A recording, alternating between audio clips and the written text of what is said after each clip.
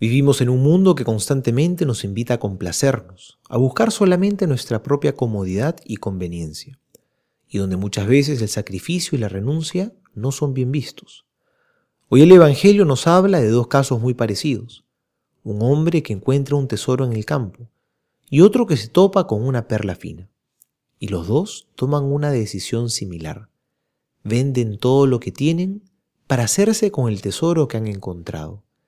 Descubrieron que la renuncia iba a significar para ellos una ganancia mayor, que desprenderse de algunos bienes los iba a conducir a poseer algo mucho más valioso todavía.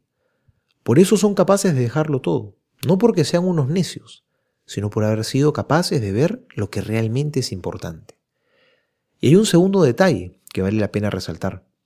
Dice que el primer hombre vende todo lleno de alegría. Porque en la vida también tenemos que renunciar a algunas cosas, pero si es por nuestro tesoro, lo hacemos con alegría, no con malas caras. Lo hacemos con gozo, porque ahí donde está tu tesoro, ahí está tu corazón. Porque si nuestro tesoro es Cristo, no hay renuncia que sea grande, porque en el fondo no te estás quedando con las manos vacías, sino más bien más llenas que antes. Preguntémonos el día de hoy: ¿a qué cosa quizá Dios me pide hace tiempo que renuncie y aún no lo hago?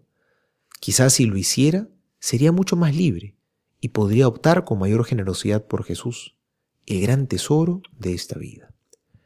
Soy el Padre Juan José Paniagua y les doy a todos mi bendición en el nombre del Padre y del Hijo y del Espíritu Santo. Amén.